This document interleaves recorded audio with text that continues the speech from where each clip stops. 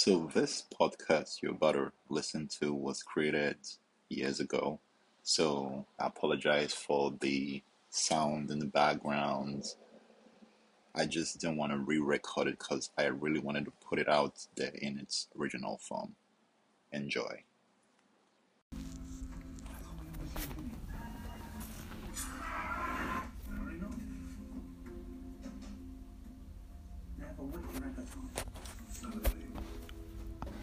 How long have we been here? How long has humanity existed?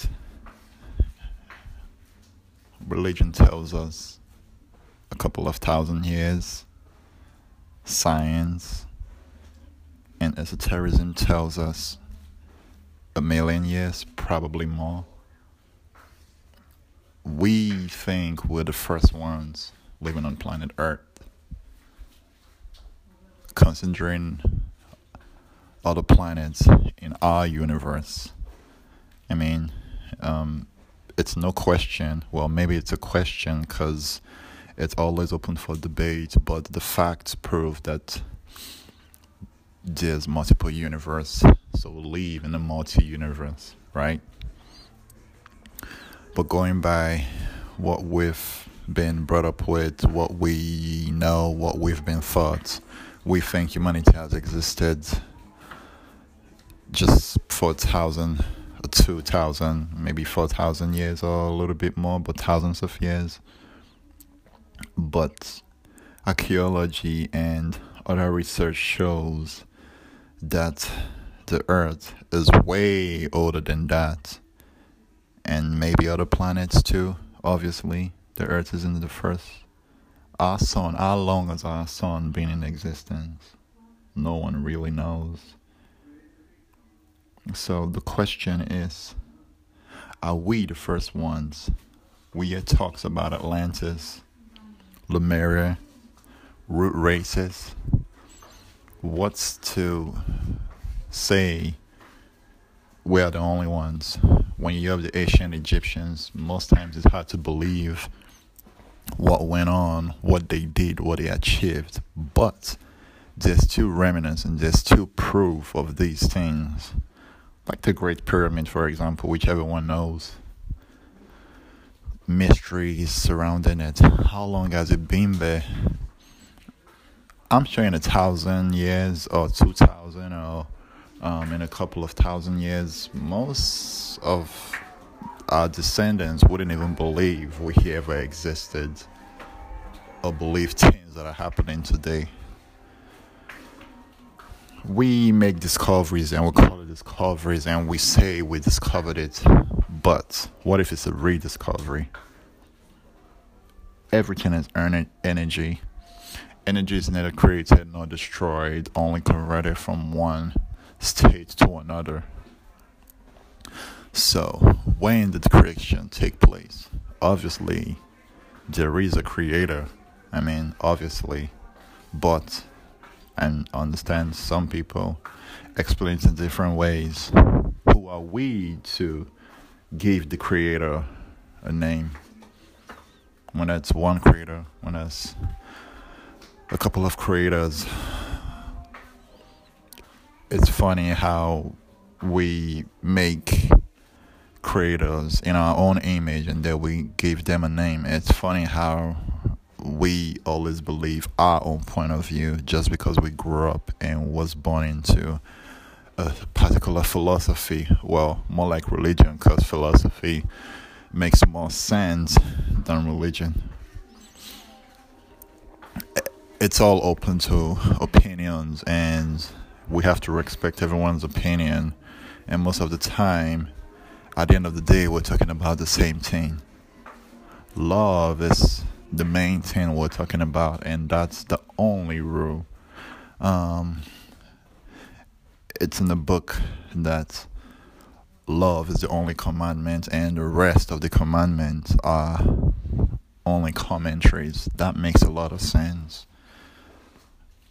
Because if you love someone, you wouldn't do the rest of the things. You wouldn't kill them. You wouldn't steal from them. You wouldn't, cheat them. Now, talking about existence, we here talks about Atlantis, Plato's Atlantis, and we hear stories from other sources. That makes a lot of sense. Just going by maybe the Bible, we hear about Noah's Ark, the flood, fire and brimstone, and things like that. It seems to me that a lot of those stories coincide with a lot of other stories, and not just that, it seems like something that happened a long time ago, and it almost seems like the scriptures from any religion has been taken from a particular source, and almost like it's been restyled or kind of molded to suit each religion's purpose or each religion's narrative. Now, I'm no archaeologist, so I'm no like deep scientist, but a lot of things are common sense. Who or what we call God is spirit. So let's think about that. We are spirit. We are not just body. Most people talk about reincarnation. Most people don't believe in it, but I'm a strong believer in it. Because what's the purpose of, just coming once and then dying and go to what we call heaven or we call hell? I don't think a creator or what the religion I grew up knowing called God is wicked. I think existence, this earth, is all a play. It's a platform to walk out karma. It's a platform to learn. It's a workshop. So if it's a workshop, it's almost like going to school, university, to universe. You learn. And if you don't pass, or if there's something you don't learn, you have to learn it again. Reincarnation makes a lot of sense. I've heard stories, there's been research. Well, I wasn't there, but when you take stories and possibilities, it makes a lot of sense that, when you die, whatever goes on up there, nobody really knows. But it makes a lot of sense that you come back and work out your karma if there's something you didn't learn. I feel like there should be fairness, and I think the universe is always fair, where people come back and learn what they didn't learn. You see people that are suffering. You see kids born with diseases, born into really poverty-stricken family, and you feel bad for them. I do feel bad for them too. I mean, most of us have been in that situation. But I think the bigger picture is there's a reason for everything, and there's always a lesson to learn. And I think we choose, maybe with our guides, how to come in this earth, what lessons to come learn. I can't really go deep into it, but I strongly believe in reincarnation. And at the end of the day, the purpose is to get off the loop where you learn and learn and learn, and you perfect that. Because being in the spirit world, in the supernatural, there's really not a lot you can learn. Earth seems to be the best place to learn because of what is on Earth. Earth seems to be the hell we talk about, and you learn. And what is heaven? Is it a state of mind? Is it a place? Is it a destination? The Creator creates His creations and gives them an opportunity to be like Him, to be like her, to be like it. I'm just a creature. I don't think I own that right to give the Creator a name. It's what religion has done, and it's what religion is for, unfortunately, to separate the masses. Oh, I'm this. or I'm that. I believe in this, I believe in that. How do you know, though? How are you so sure? When we talk about blasphemy, we talk about idolatry. I think one of the main things is we should serve no other gods beside Him. Him has nothing to do with masculinity or femininity in the way we think about it. He is because masculinity, not in the way we think about it, but when it comes to science and like polarity, is a giver, and the negative, not negative as in bad, but is a receiver. So when there's none else beside Him, that is the Creator that always is willing to give and doesn't want to receive anything, but always wanting to give to His creature,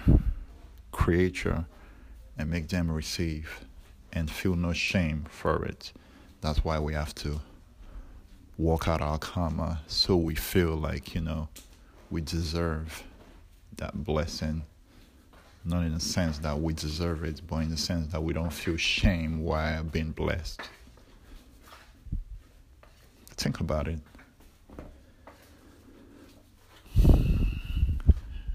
Every religion or creed always preaches one message, but preaches it in a different way. But one thing I know for sure is God, the Creator, His Spirit. Our body is dust. So we serve the all in all, the Creator, the unknown because we don't know all of it. That's what we strive for, of knowing. And idolatry is serving someone